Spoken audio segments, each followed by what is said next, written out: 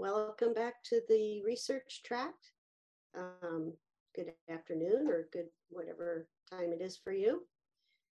It's my pleasure now to introduce Dr. Stephen Jonas. Dr. Jonas is a pediatric physician scientist and assistant professor in the Department of Pediatrics at the UCLA David Geffen School of Medicine and California Nanosystems Institute.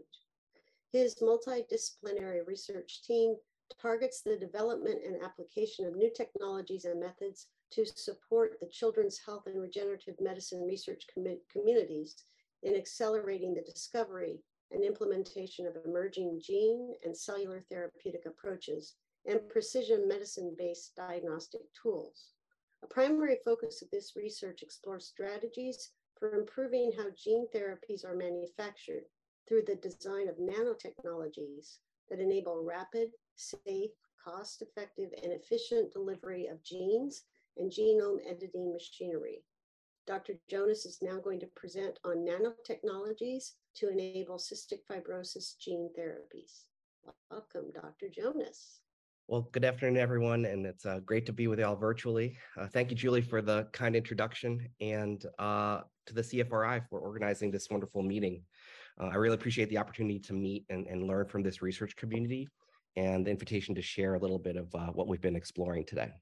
My only disclosures really concern intellectual property associated with our research that's been assigned to the Regents of the University of California. And without that out of the way, just a little bit about me. I guess I'm a little bit of an odd duck as a pediatric physician scientist because, leveraging my background in material science and nanoscience, I've been fortunate enough at UCLA to be empowered throughout my training and really beyond to engage across disciplines with colleagues from either the bioengineering and physical science community to experts in stem cell biology and regenerative medicine, and to explore, the ultimate limits of miniaturization with our colleagues on the front lines of patient care to look at how we can take advantage of these approaches to create new toolkits for interacting with cells in different ways.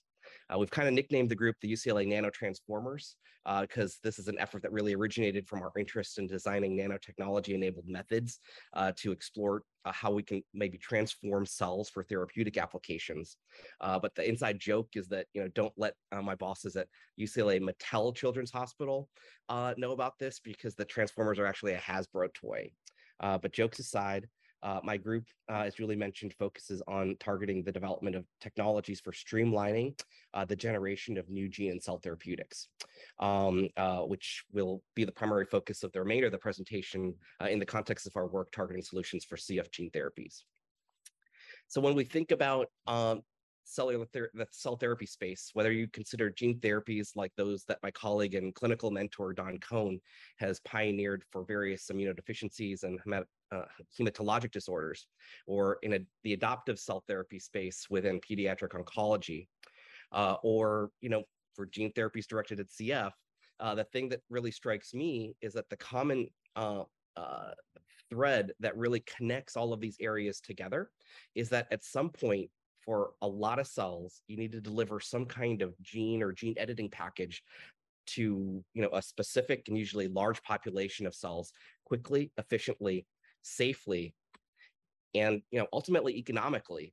This is a considerable challenge to establishing robust gene therapy solutions across the spectrum of children's health, not just for cystic fibrosis. And part of the challenge that my group hopes to contribute to solving is how we might address existing disparities in accessing these interventions down the road in terms of the cost, in terms of addressing the speed and effectiveness of manufacturing these treatments, and ultimately how we might accelerate the broader deployment of these interventions to underserved communities globally. So we think part of the solution is establishing a better biomolecular supply chain or delivery service, if you will. It's kind of a different from the supply chain issues that have been in the news recently, and hopefully no one here has encountered or been affected by any of the annoying shortages of critical supplies and reagents in your labs. But we see a similar dilemma really in producing cell therapeutics, where mass producing and translating new gene therapy solutions for clinical use really becomes a question of discovering the appropriate therapeutic cargoes, packaging them, and delivering them to large populations of cells, again, efficiently, rapidly, safely, and cost effectively. And it's obviously impractical to charge upwards of $500,000 per dose for a gene therapy. And but this is where we think that some of the solutions that we can come up with from a bioengineering perspective can help address some of these challenges.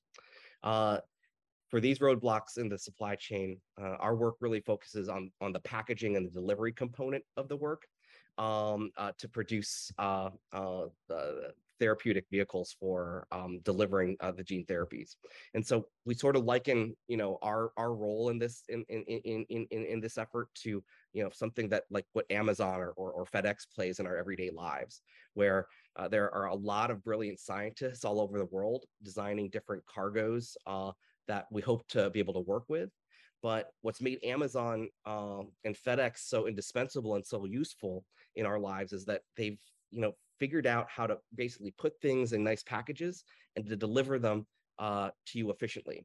And so our goal really is to offer the nanoscale version of these solutions. Most clinical grade cell therapeutic clinical approaches have really relied on viral vector-based approaches for engineering different types of cell products.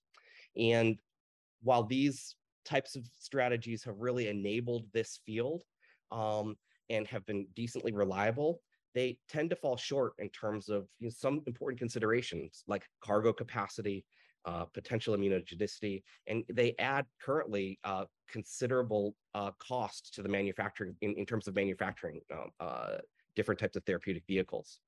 Non-viral based approaches such as electroporation or liquefaction similarly suffer from issues with either variable viability, cell type or instrumentation dependence, or even scalability. And so really, in our minds, developing a technology that can simultaneously achieve GMP compliance, universal cargo delivery, efficient that can do that efficiently at high throughput and with minimal toxicity, sustainable operation and scalability remains a long-term challenge in the gene therapy space. So we're actively developing a portfolio of nanotechnology-enabled methods to address these challenges that either use biophysical membrane permeabilization strategies that are based on rapid membrane deformation, or either sharp nanostructures to penetrate cellular membranes. I think it's really important here to emphasize that we want to be multifaceted because I really don't think that there's really going to be a universal solution for intracellular delivery for any clinical application, in particular cystic fibrosis. So for some types of cells, for example, they might be amenable to one technique over another. In the context of CF, it might be useful to have systems that enable inhaled delivery of gene therapy cargoes to address the major sites associated with the morbidity and mortality in patients with this disease. And so really the concept of nebulized or aerosol-based inhalable gene therapies for CF is really certainly not new. And existing approaches have had some success in early phase trials, but these platforms have tended to be limited in their ability to access and achieve robust long-term correction of airway basal stem cell populations that tend to be located underneath the fully differentiated mucociliary epithelium, and so far have lacked the key design features that we just discussed in the previous slides in terms of providing an efficient, cargo agnostic, and scalable solution that can be translated to the clinic. And so to address this challenge, that's really what's brought our multidisciplinary team here at UCLA together, where together with my colleagues, Bridget Gompertz, who brings expertise in the biology of airway stem cells, and Don Cohn, who I mentioned earlier, who's a pioneer in advancing the development of gene therapies to the clinic, we're interested in exploring whether we can, basically make an inhalable gene editing toolkit to enable gene therapies for cystic fibrosis.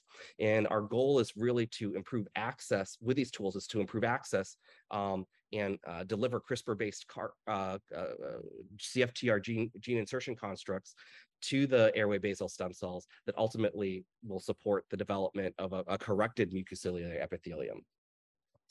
Before we get into the delivery and packaging, I want to briefly give you an overview of our plans to design cargoes for CFTR correction. And so the cargoes of interest for our different delivery approaches are really based on the CRISPR-Cas9 nuclease system. And so those of you out there in the audience are probably no strangers to this technology and the capabilities that has offered for genome editing and modification. And from my basic understanding, in essence, we take a programmable single guide RNA sequence that is able to direct a Cas9 nuclease to make a specific cut in a result that results in a double-stranded break at a specific site in the genome. And then depending on the intrinsic DNA repair mechanisms that are applied by the cells that are targeted, the double-stranded break can either essentially be patched via non-homologous end joining mediated processes that result in gene disruption, or in homology-directed repair-based pathway. If that's favored, then the introduction of a complementary DNA template or a donor can be introduced at the location specified by the double-stranded break to enable editing or gene insertion or correction. So ideally, we want to take the latter approach in designing gene editing reagents for CFTR correction.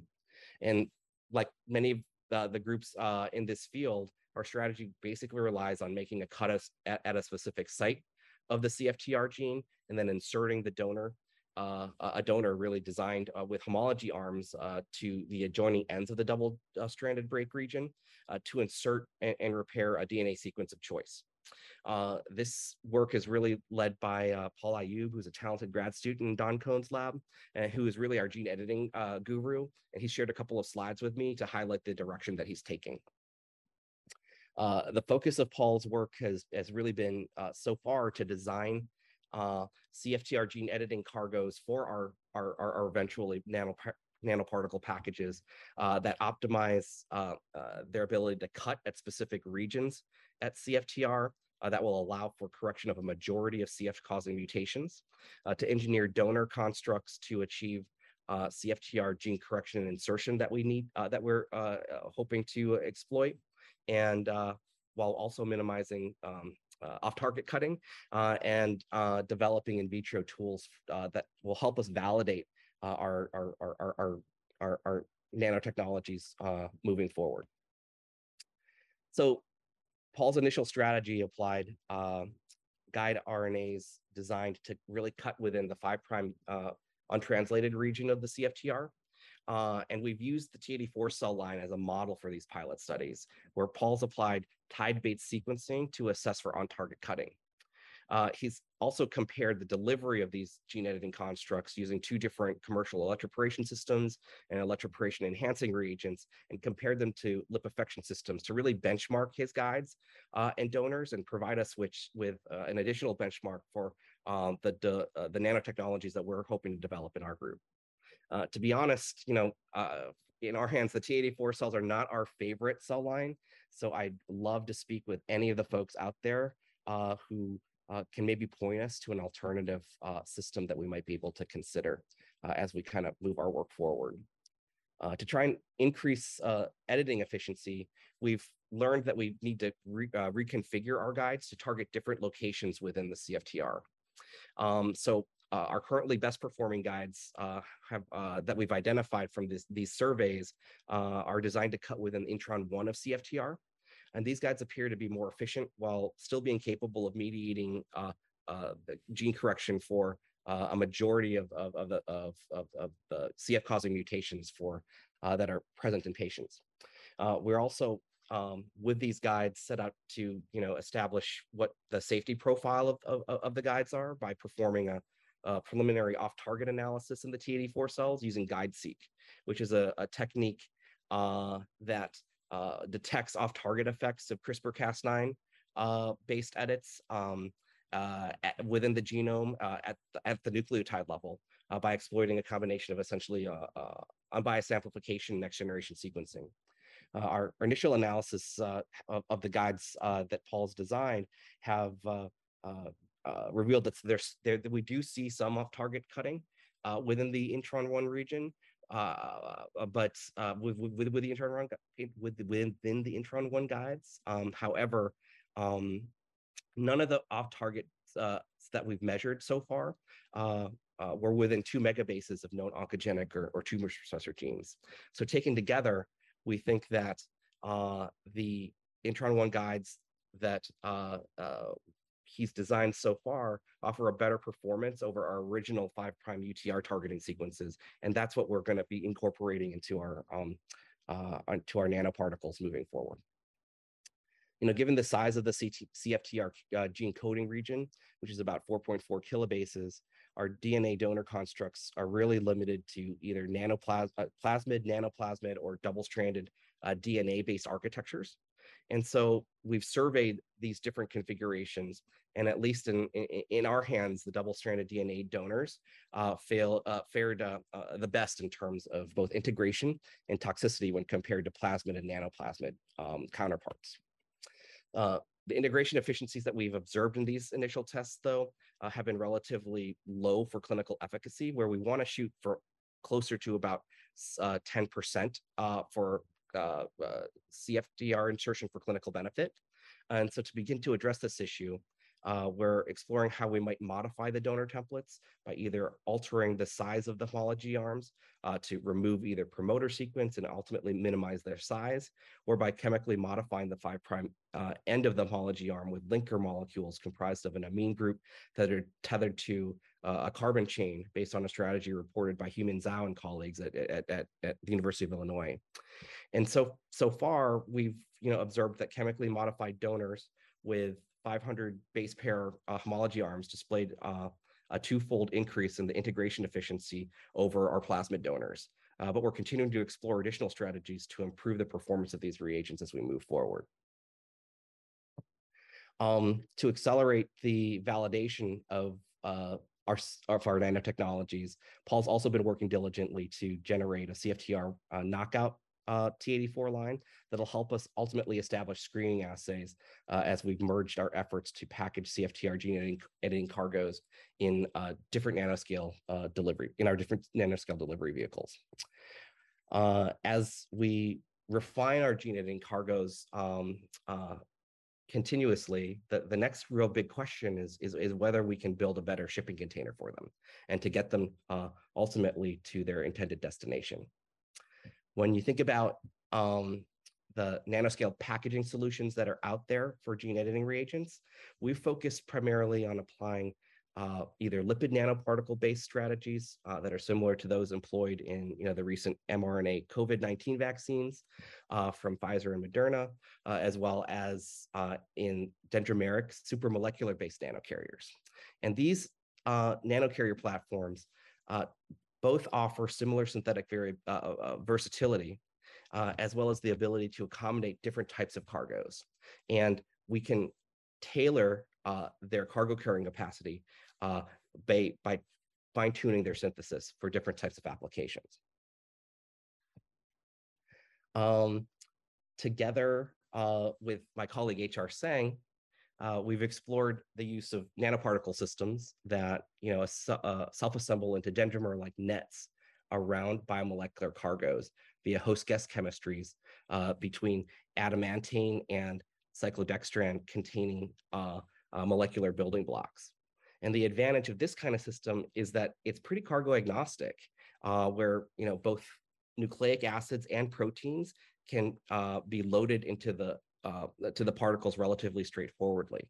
And the resulting particles can ultimately be incorporated with functionalities to improve cell penetration, nuclear trafficking, or add other functions to enhance delivery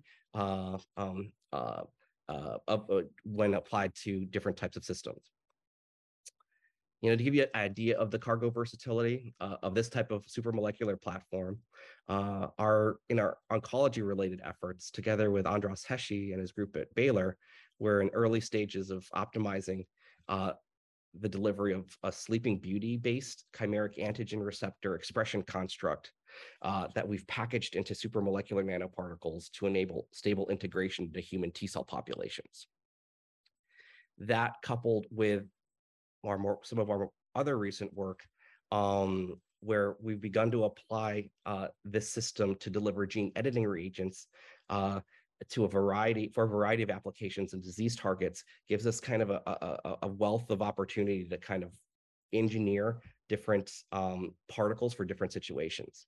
So in these cases where we employ gene editing constructs, we employ basically a two-particle system where one set of nanoparticles really is packaged with a Cas9 encoding plasmid or mRNA, and the other contains the donor template for encoding for whatever gene we're trying to insert. Like in this case, a cassette encoding for retinoschisin 1, deficiencies of which lead to congenital retinal diseases like Leber hereditary optic neuropathy. With the synthesis methods that we employ, we're able to combinatorially optimize factors like cargo concentration and type, the amount of cell-penetrating peptide sequence that we can use, and the ratios of the supramolecular building blocks to identify formulations that ultimately yield optimal transfection efficiencies, in this case in mouse retinal cells.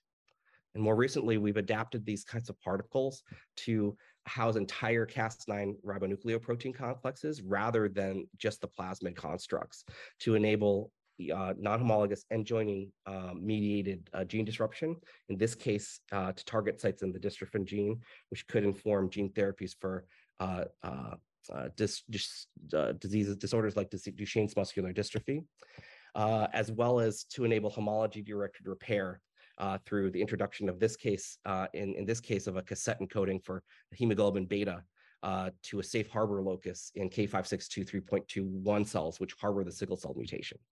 And so we're hoping to take lessons learned from these types of materials and then these studies as we configure and apply our nanoparticles that we specifically target to the CF airway. In parallel to this work with the supramolecular nanoparticles, we're also hoping, and this is the project that's really led by Ruth Foley, a graduate student in my lab, to ultimately validate the capability of lipid nanoparticles and their ability to deliver similar gene editing cargoes to CF relevant cell types. Ruth right now is complexing fluorescent reporter expressing constructs to her lipid nanoparticles and that are comprised of different types of lipid constituents, where she's surveying different formulations that can hopefully achieve delivery, in this case of using T84 cells as a model, as well as an airway basal stem cell populations, which we'll get into in a little bit. And her best formulations so far have particles that are centered around 130 nanometers, where she's currently seeing GFP expression on the order of 40% in the T84 cells, making continued progress and improvements as she's fine-tuning these approaches. To accelerate that aspect of her work, and to really reduce the batch-to-batch variabilities in the synthesis of the nanocarriers, we've begun to leverage advances in microfluidics, where we take advantage of the precise fluid handling capabilities of these systems to control interactions between the different types of nanoparticle building blocks during synthesis and the packaging of the cargoes that we want to load into the particles. Ruth and Emily are really applying these techniques to tailor the nanoparticle size and the configuration for both the supramolecular particle system as well as the lipid nanoparticles, which will enable us to really more quickly assess modifications to these nanocarriers and to automate the synthesis once we identify the best performing formulations. Their focus right now is to apply these synthetic methods using microfluidic devices that integrate herringbone geometries that produce chaotic mixing and allows us to begin to screen for formulations that accommodate larger types of cargoes. And so far, they've been able to reproducibly synthesize monodispersed lipid nanoparticle populations that are close to our 200 nanometer sweet spot that can co-encapsulate both a Cas9 mRNA construct and a guide RNA sequence, as well as with lipid nanoparticles that encapsulate ribonuclear protein complexes, which tend to be a little bit bigger, but still remain monodisperse. And so we expect that we can further kind of fine tune and bring that nanoparticle size down to between 100 to 200 nanometers in a range that would be more favorable for endocytosis as we kind of develop the therapeutic tools that we want to be able to deliver to the airway. To more quickly screen for successful gene editing in our nanoparticle formulations, we designed a T84 reporter cell line that offers a convenient tool for quickly to determining the successful intracellular delivery of gene editing reagents by the nanocarriers. That's based on a protocol and a BFP reporter, set of BFP reporter constructs developed by Jacob Korn and colleagues. The system offers a convenient tool for us that gives us the capability to observe via flow cytometry, either non-homology and joining mediated disruption of the BFP by seeing cells that lose their fluorescence, or to confirm the delivery of donors for HDR-mediated repair using payloads designed to convert the stably integrated BFP reporter to a GFP signal by introducing a donor with a that inserts a 3 nucleotide mutation at a specific locus. And before introducing the complexity of HDR in that case, we've just been applying the system to test particles that are packaged with cargos for CRISPR-Cas9 mediated cutting. And in our initial tests so far, we were able to see about 5 to 10% loss of fluorescence in the BFP T84s, indicating non-homologous end joining does occur. And we're able to kind of preserve the functionality of the cargos that have been incorporated in the nanoparticles.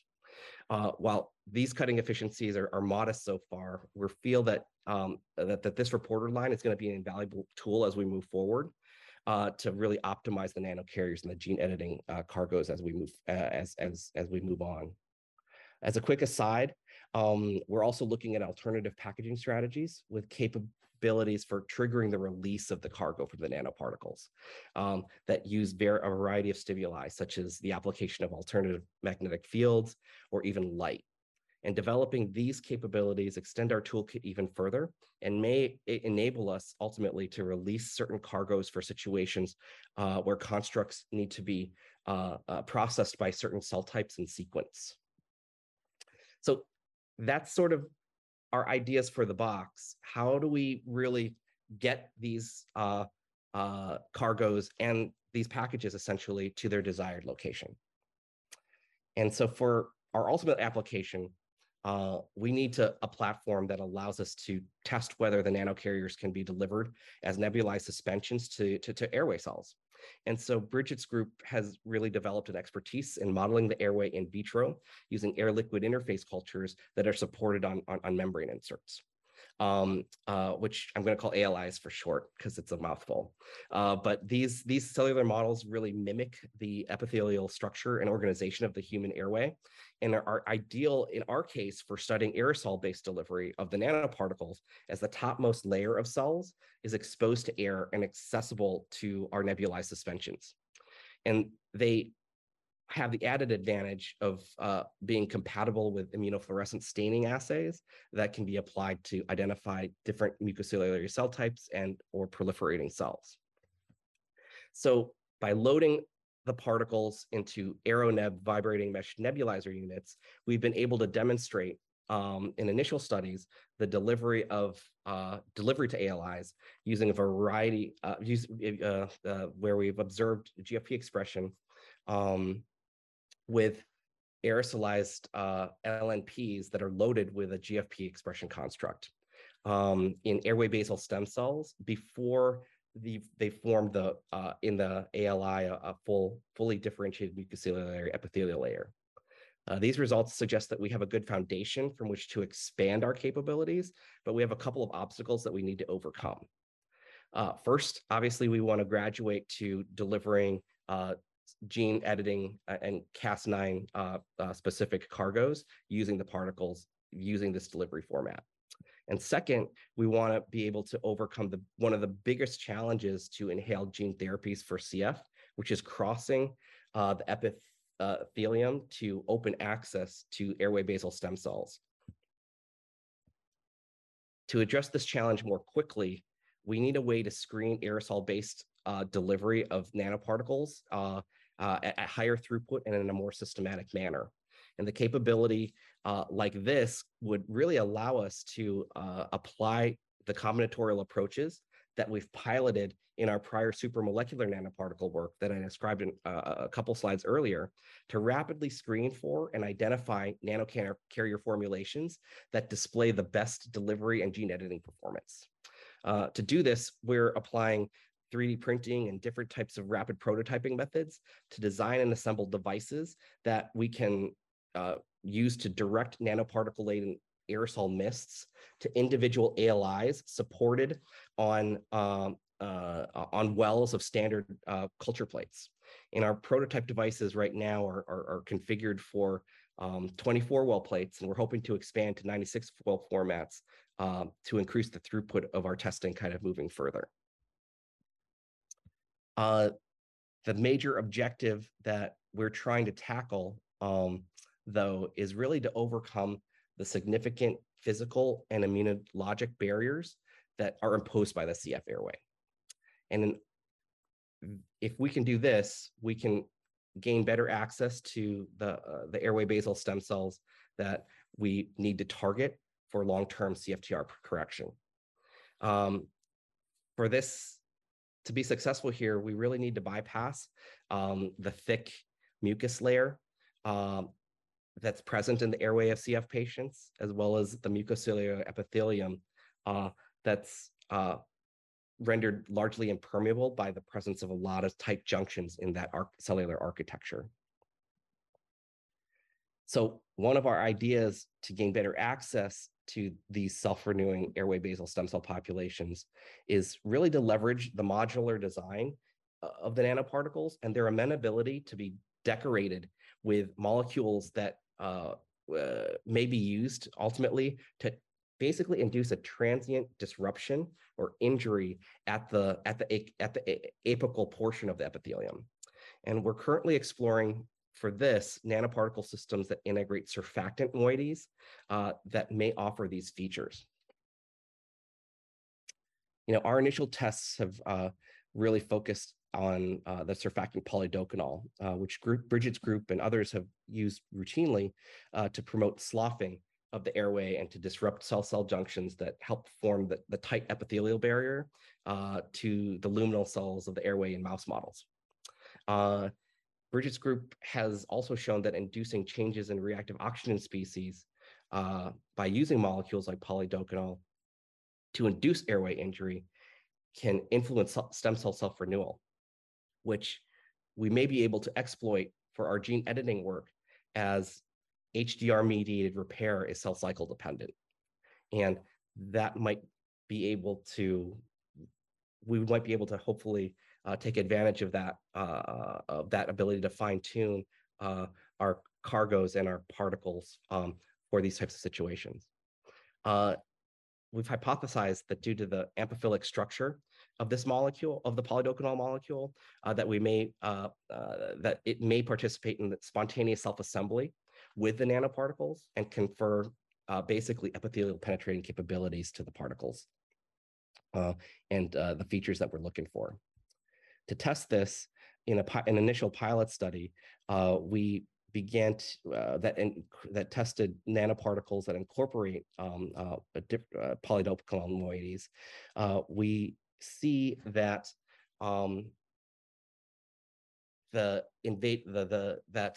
with zeta potential measurements, which give us information about the different particle surface charges, we see a decrease in the zeta potential with increasing polydocanol weight percent. This leads us to really hypothesize that what we may be observing is that the polydocanol is either replacing cationic lipids at the surface of the particles with uncharged polydocanol molecules, or due to ion shielding at the shear plane of the particles, the polydocanol can interact and complex with the particles to achieve the effects that we're looking for.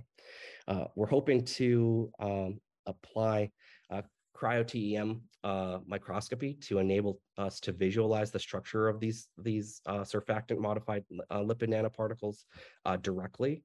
But for now, in indirect measurements, we're using dynamic light scattering based techniques.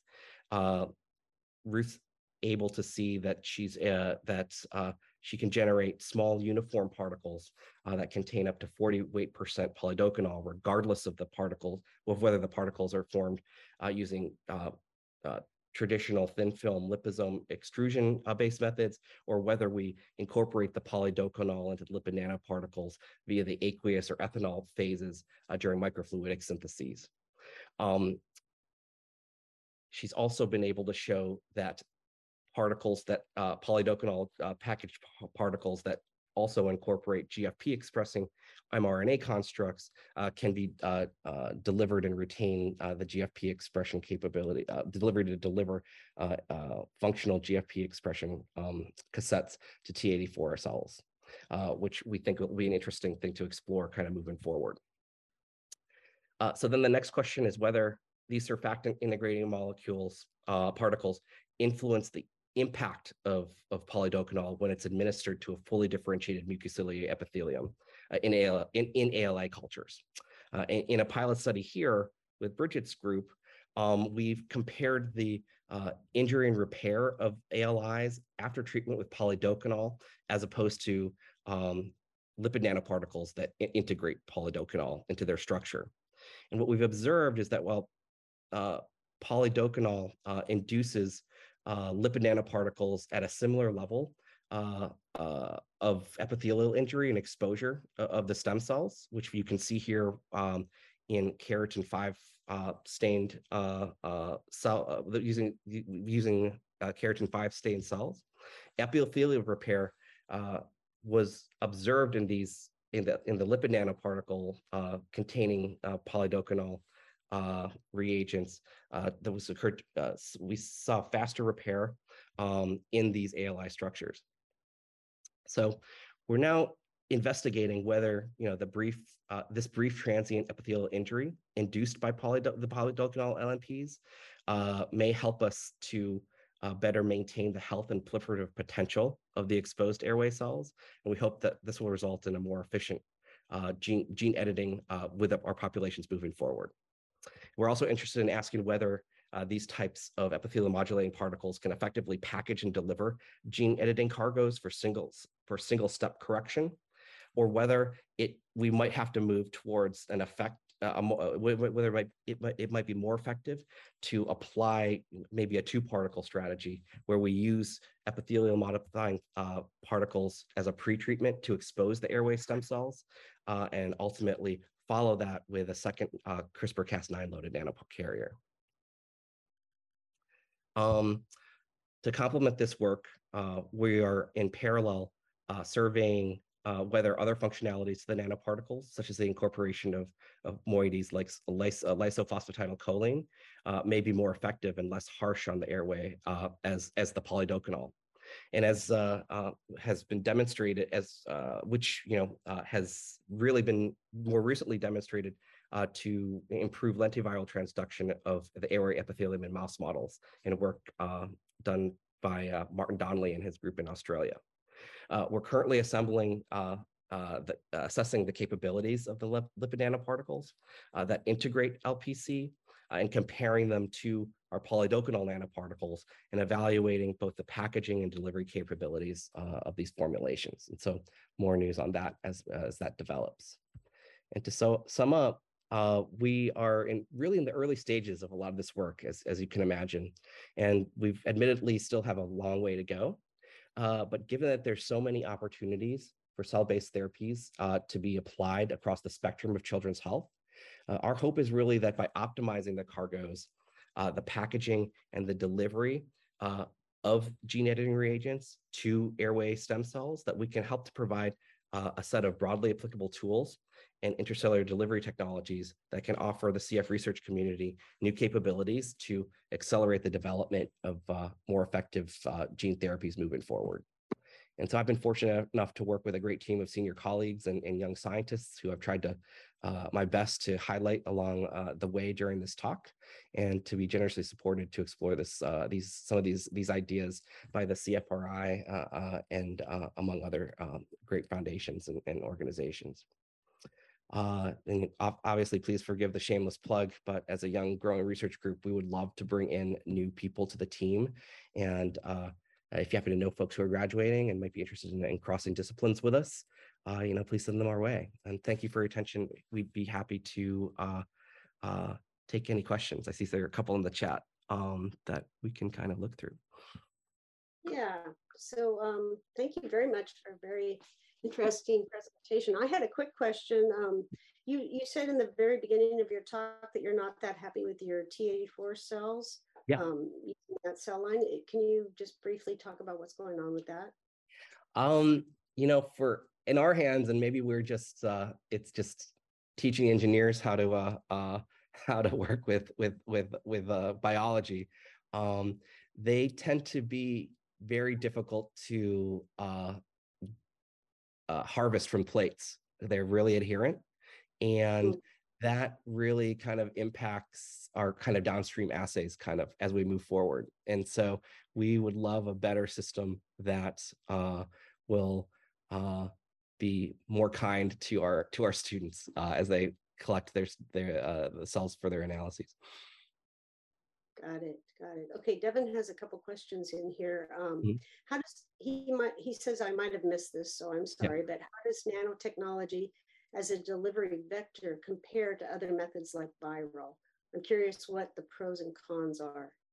Yeah, no, Devin, that's a great question. I think, as I said before, I don't think that the point is to completely trash any kind of system. I think both have, as you pointed out, they all have different advantages and disadvantages.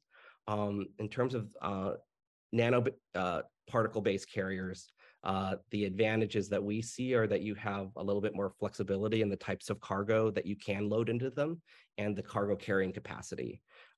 Different types of viral vectors have intrinsic size limits that nanoparticles can somewhat avoid, as well as they're a lot cheaper to make.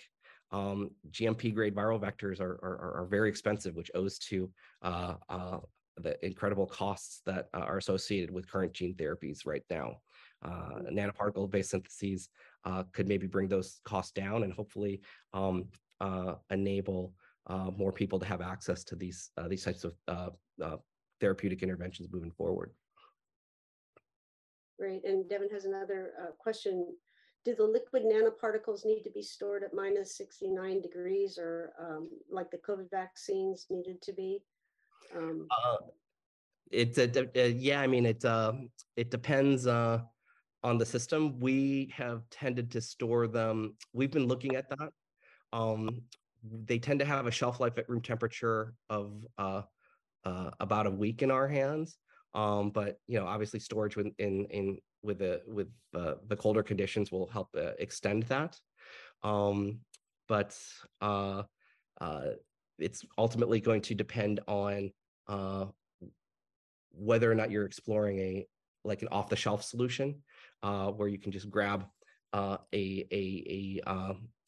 set of particles from the freezer and deliver it to a patient, or if you're looking at it in terms of making the particles fresh on the day of delivery. And so as these types of clinical approaches kind of mature, I think those are definitely things that we have to kind of consider. Mm-hmm. Cool. Okay. Let's see. Krista Icing has a couple. Do you anticipate less stem cell research with recent law changes? Oh, I think she's thinking of different stem cells. Yeah. Go ahead. This is cell line. Yeah. I mean, I think that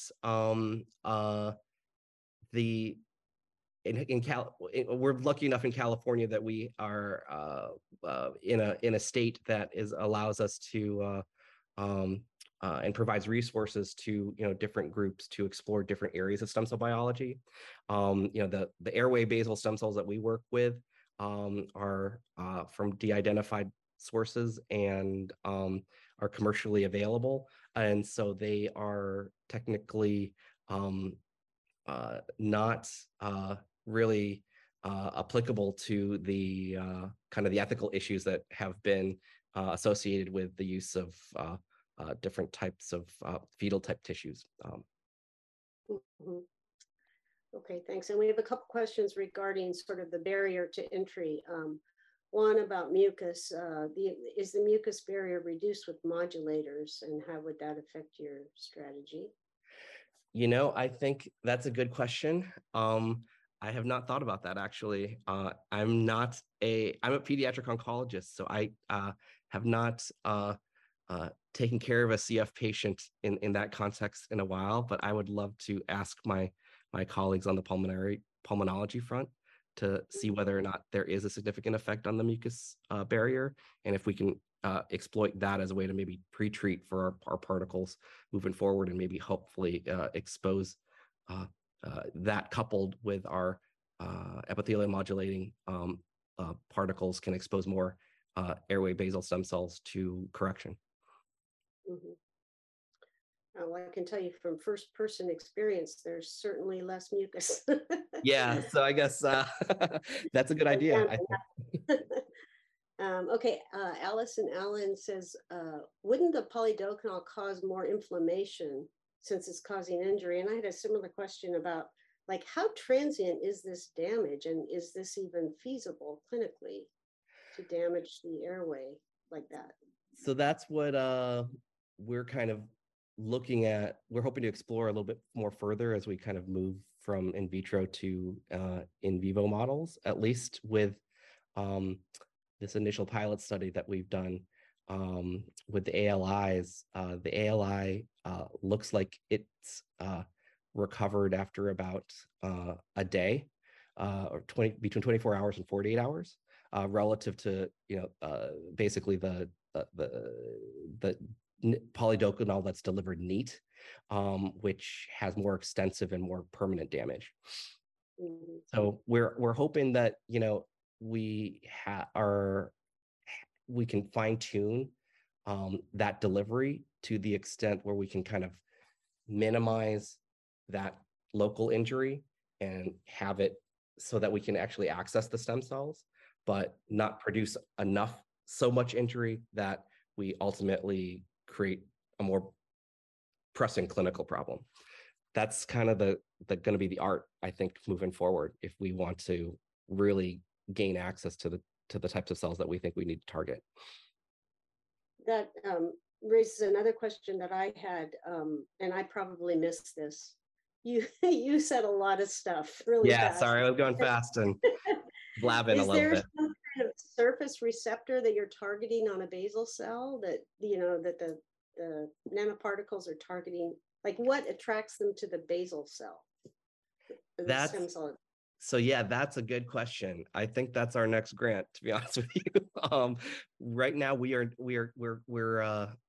going blind with the particles, and Bridget's group is really working with colleagues at the from the Cystic Fibrosis Foundation to identify different markers that we might use to add the targeting capability to the stem cells. I think she has some ideas for that, but it's something that we're kind of brainstorming right now. Right now, we're basically at the phase of assessing the loading capacity and the ability to really package the right kind of gene editing reagents. Right. Okay, well, that's all the time we have for Q&A. Thank you very much, Dr. Jonas, for your presentation. It was very, very interesting. We're going to now take a short 15-minute break, and we'll be back for the next presentation at 3:50. So come on back for Shri Ram Vaidyanathan.